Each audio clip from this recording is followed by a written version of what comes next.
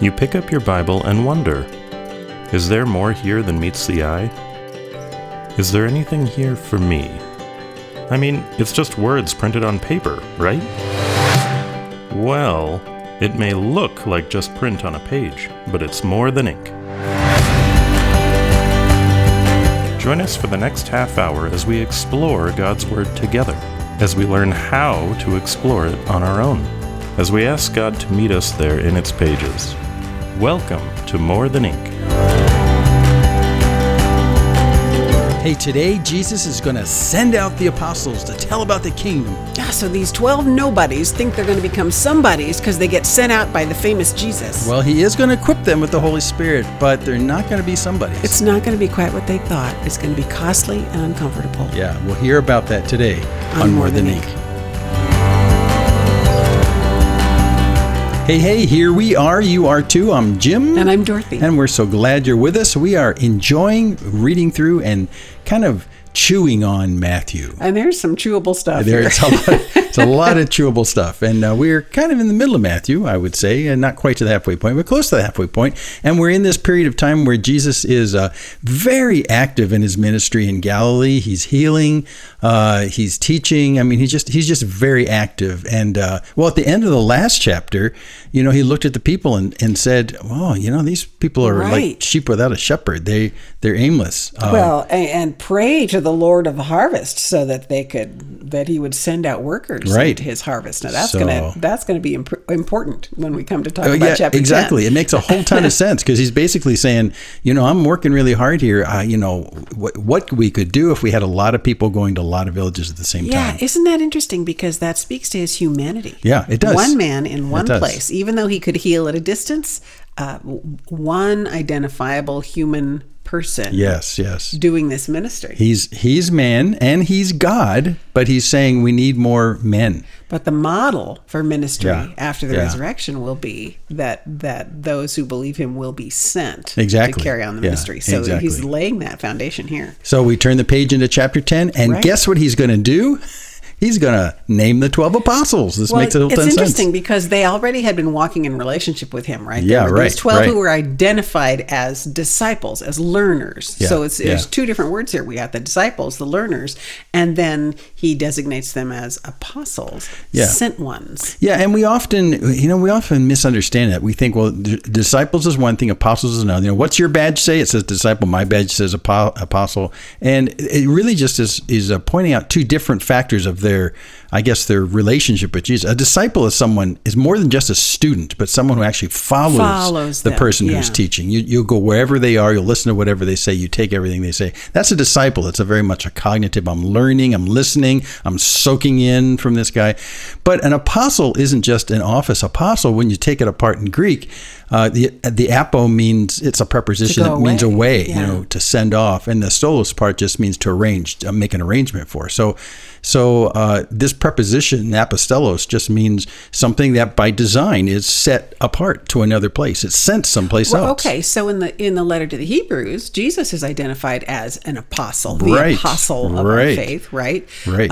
But later on in the New Testament, we see that there was an office of apostle, capital A, which was restricted to these 12 men who were eyewitnesses of the ministry of Jesus. But the ones that Jesus handpicked to be sent out. Right. And I think that's what's important. So, we were just talking the end of chapter 9. We should read it. We will. But the end of chapter 9, he says it'd be nice if we had some more people to do this that can be sent out.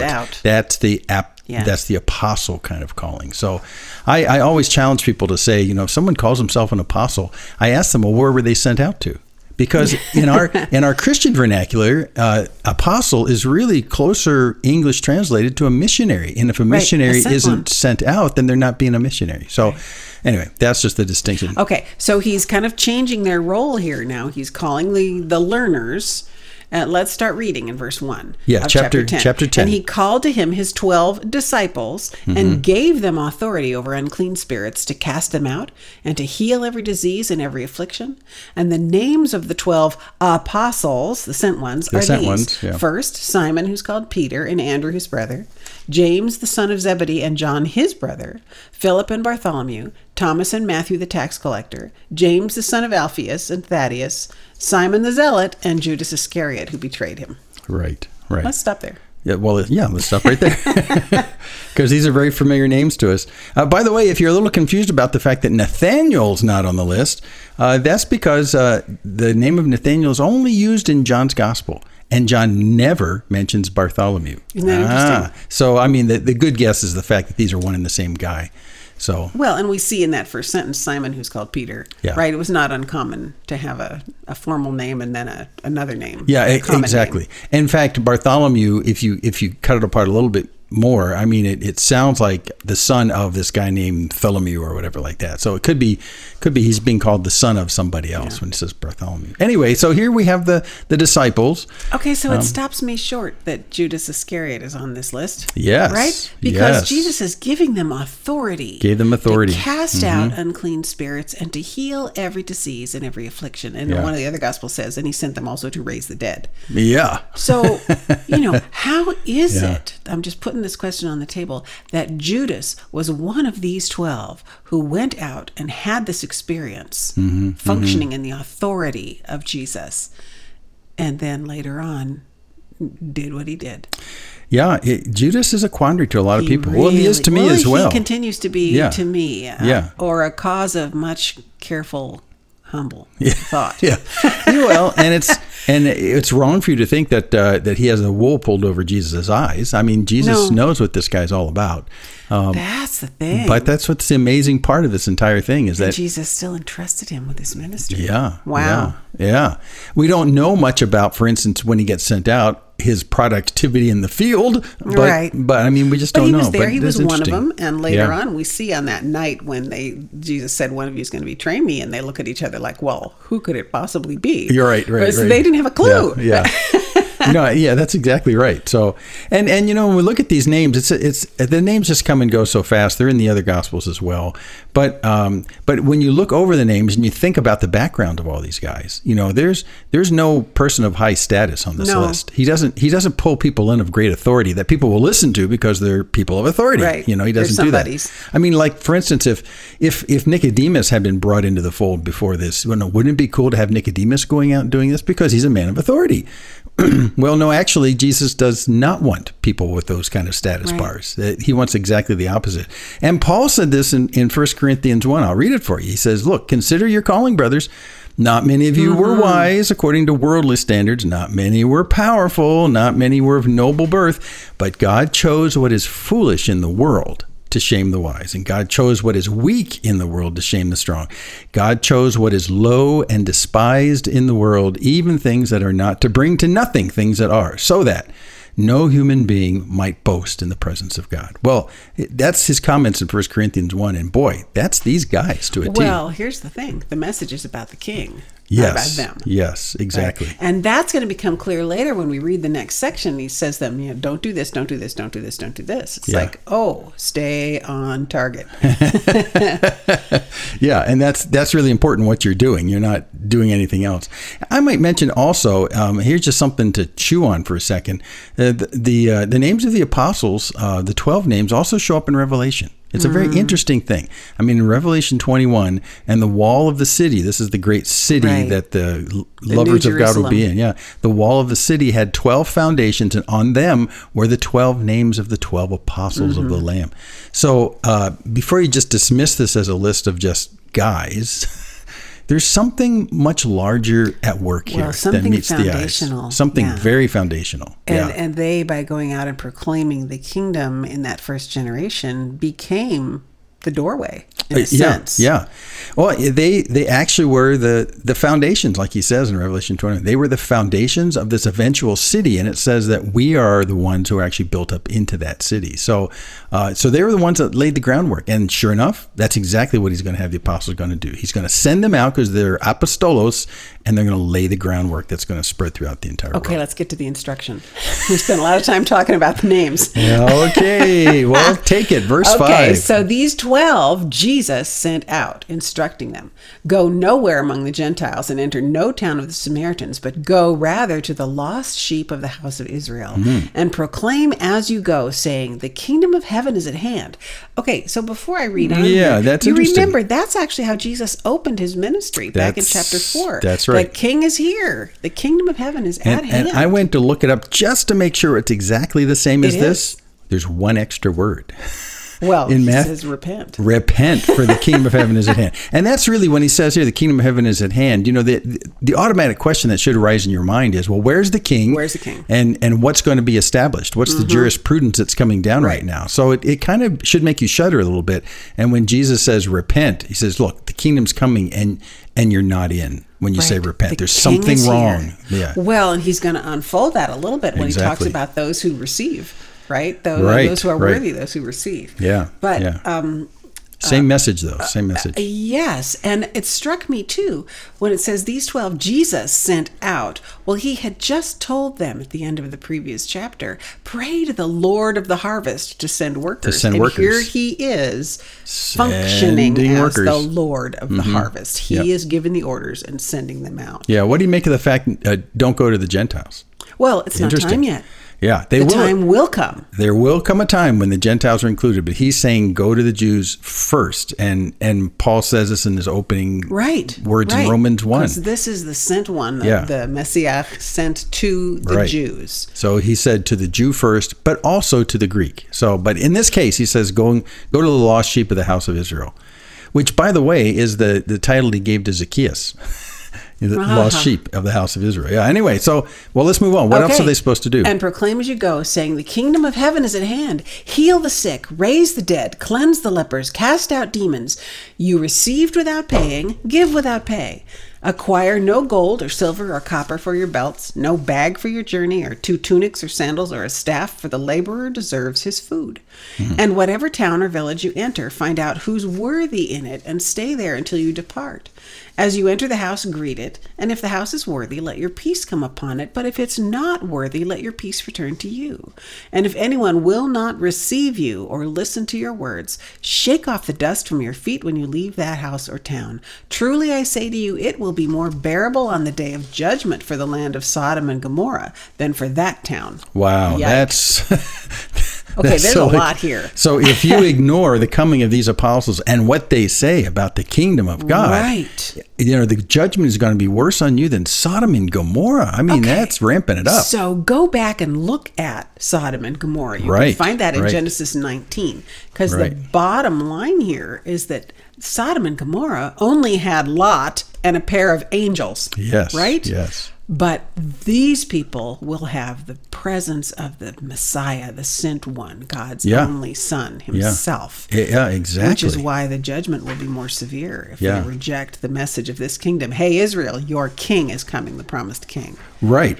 And he'll actually say that when these guys come into your town and speak to you, in a real sense, it's not them speaking. Right. It's the Holy Spirit. He's going to say that later. He'll say that in just a couple minutes here. So, I mean, you really are, if you ignore this, you're ignoring the direct revelation of God in your midst from these guys. And the judgment is going to be severe. And so, when he starts this, he basically tells them, starting in verse 8 and through the next couple of verses, that don't go taking a suitcase full of stuff to support yourself. Isn't that interesting? He says, just go. Just go. There's a lot of knots here. Don't do that. Yeah. Yeah, it's basically, don't do what you would normally do for a trip. Just go. No these bag for your instructions journey. boiled down to me to about 4 or 5 things that he says not. You're not selling anything. You're not heaping up anything. Right. You're not to be weighed down by dragging a lot of baggage with you. And not to be worried about provision. Right. That gives you a sense this is an urgent mission. Right. Just get up and go. Yeah. Do it now. And that's why he says the laborer deserves his food. What he's saying is go out there and survive basically on what you're given. Just go. Well, okay, so that's going to be part of the picture of determining who is worthy. Yeah. Because the nation of Israel was expected to show hospitality to strangers. Yeah. It was a strong cultural. He says, if you find out who's worthy in it and stay there, well, what does that mean? It means those who are worth their weight, right? Well, those who are befitting a proper Israelite. And those who are welcoming to not only strangers, but welcoming to the truth that the strangers are bringing. Yeah, because and he openness. tells us who the not worthy ones are in verse 14. He says, if they don't receive you, if or they listen to your don't words, listen, if they don't they're listen, not worthy of the message. There you go. So it has all to do with their receptivity to the message they bring about the kingdom of God. Yes. And if they refuse that, he uses this great image of stomping the dust off your feet, which is a way of saying, I'm leaving your town, and not even the dust on the ground is worthy to cling to me. I mean, there's nothing from your town I'm taking with me, not even the dirt. So I'm stomping it off. In fact, it occurs to me, Paul and Barnabas did this in the first missionary journey. They were in one town. Things kind of went south. And so they stomped the dust off their feet. And it says in the other Gospels, it doesn't here, but it says this is a testimony against them. So this is a public demonstration of I've had enough. I'm going somewhere where they'll listen. I'm shaking you off. Yeah, exactly. Well, let's move on. 16. Okay. You want to read? Yeah. Well, a little commentary from Jesus to the guys he's sending out. Behold, I'm sending you out as sheep in the midst of wolves. So be wise as serpents and innocent as doves. Beware of men, for they will deliver you over to courts and flog you in their synagogues, and you'll be dragged before governors and kings for my sake, to bear witness before them and the Gentiles. When they deliver you over, don't be anxious how you're going to speak or what you're to say, for what you are to say will be given to you in that hour. For it is not you who speak, but the Spirit of your Father speaking through you. Let's just stop there for a second. Yeah. So he's warning them. This is not going to be an easy go. You're going to be pushed back a lot. Yeah. Well, and they should have actually already seen some evidence of that, right? Because Jesus was receiving a lot of pushback from the religious authorities at this point in his ministry, and it was only going to get worse. Yeah, later on. And if their message, the kingdom of God, is the same as Jesus' message, and this is what's happening to Jesus, take the same message, probably get the same response. Okay, so Jesus had not yet been flogged in a synagogue. Right. He had not yet been dragged into court. So, there's kind of a sense in which this is specific instruction to them from the Lord of the harvest, but it's very far reaching. It projects way down the centuries. Yeah, exactly. And even in the near term, when you get in the book of Acts, you see Paul and Barnabas and those guys, they're doing this. They're standing in front of kings, they're standing in front of governors, and they're doing this very thing. And it's for his sake, for Jesus' sake. If they had just denied who Jesus was and didn't have a message about Jesus as the king of this kingdom, they wouldn't be standing in front of kings. But it's because of Jesus that they're bearing witness. And he says there, before them and the Gentiles. So there he's including that eventually the Gentiles are part of that picture. Well, and he had already taken them into Gentile territory at least once, according to Matthew's gospel, and according to the other gospels more often than that. Yeah. So, it's not, but this specific sending out was to Israel. Yeah. And I think for them, as they heard the fact that they're going to stand in front of kings, they're probably thinking, hey, I'm a fisherman. What am I going to say? How am I supposed to carry myself? And immediately anticipating that reaction, he says, don't worry about it. Verse 19 and 20. Don't worry about it. The Holy Spirit will give you exactly what to say in the moment. Exactly what to say. Which is a fascinating idea, because I imagine that was pretty new to them. I think so. Because this, in the Old Testament, you had the prophets were the prophets who spoke. A limited number. Yeah. They had the Holy Spirit, but they're thinking that's going to happen for us too. The Holy Spirit is going to give us words. Yeah. Wow. That's fascinating. And then he goes on in 21. He talks about what it's going to be like, the climate of the time. Look, brother will deliver brother over to death, the father and the father's child, and children will rise against parents and have them put to death, and you will be hated by all for my name's sake. But the one who endures to the end will be saved. Okay, stop there. Yeah. Because that is definitely looking down the centuries. Quite so. And yes, the apostles experienced that somewhat in their ministries. But it struck me that phrase, the one who endures to the end will be saved, that shows up again toward the end of Matthew's gospel when he's talking about the end of all things before the judgment comes. The apocalypse. And it's a constant theme in the letters to the churches in Revelation. Yeah. Endurance to the end, to be brought out of the tight space. Yeah. And your salvation proclaimed. Yeah, it's really an encouragement to persevere, because what he's just saying is going to be a tough go. It's going to be hard. It's going to be a tough go. And it's going to be the people you love. Right. So persevere, even though they persecute you. So when they persecute you, this is 23, when they persecute you in one town, Well, flee to the next. For truly I say to you, you will not have gone through all the towns of Israel before the Son of Man comes. Wow. It means you got to keep moving. If they reject you, go to the next one, and you're still going to run out of time. Once you start on this journey, keep going. Just keep going. Because there's always another town. Yeah, just keep going. Just keep going. Well, 24 is his final statement about why they're being treated like this. You want to read that for us? So a disciple is not above his teacher, a servant nor a servant above his master. It's enough for the disciple to be like his teacher and the servant like his master. If they've called the master of the house Beelzebul, how much more will they malign those of his household? Yeah. So here's the deal. At the opening of this chapter, he called them disciples, which means people who listen to every word. Right. They hang on everything you say and you follow him. And if he is sending you out as apostles, as apostolos, if he's sending you out, then he's sending you out because you're carrying a message. We know the message. The kingdom of God is near. So if this is all true and he's sending you out because he wants you to duplicate his message in other places, well, you're the servant. I'm the master. The way they treat me is the way they treat you. So, it is enough for the disciple to be like his teacher and for the servant like his master. So if they, here's the thing. If they called the master of the house Beelzebub, which they had just done. He's casting out demons by the king of demons. That's right. Blasphemy. If they call me the devil is what he's saying, well, they're going to do the same for you. They're going to malign you guys as well. This is just what's going to happen. He's telling them the ugly truth. Yeah. Right? And making sure that they know what they're signing up for. With both eyes open. Right. I've given you authority. I've given you the power. I'm giving you the words, and I'm telling you to go. Yes. But it's not going to be easy. And, Jesus said this same thing way toward the end of his ministry in John 15:18. If the world hates you, you know that it's hated me before it hated you. That's right. If you were of the world would love its own. But because you're not of the world, but I chose you out of the world, therefore the world hates you.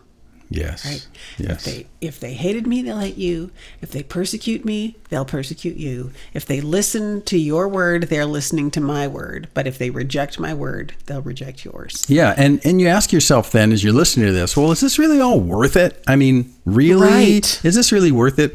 Well, at the end of verse 15, he was saying that if they actually repent and they go with the program of the kingdom of God, they will actually avoid the kind of judgment that Sodom and Gomorrah will go under. So you're in a life-saving mission here, even though they're going to fight you the whole way. You're in a life-saving mission, and that was Jesus called him ministry himself. He was on a life-saving mission for his entire life. But it was not going to be an easy thing. It was a slog for him. And eventually, because it was so contentious, it got him killed.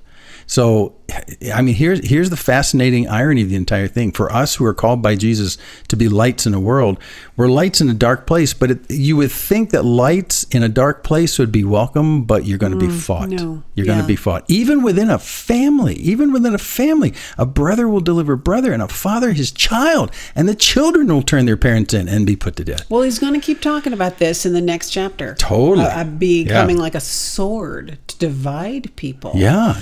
This is a hard section in the words of Jesus. When we think about being identified with Jesus is costly and it's uncomfortable.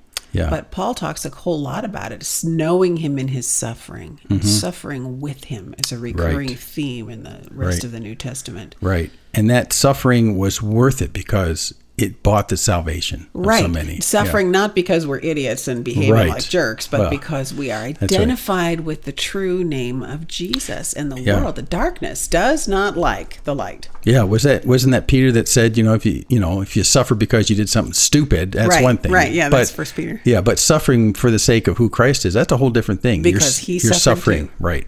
So in a real sense, they're persecuting Jesus. They're not persecuting you. Right. And in the same way in the Old Testament, when the prophets were persecuted, they weren't really persecuting the prophets. They were persecuting the word the prophets were bringing. And they beat them up. And, the message was not well received. Well, and here's the thing. The message of the prophets was uniformly, the Old Testament prophets was basically repent. Repent. There it is again. Quit going the way you're going and turn and go another way. Yeah, exactly. And, a lot of us talk about being made more and more like Jesus in this process of following him. And that excites us to a certain degree. I mean, it does a lot, in fact.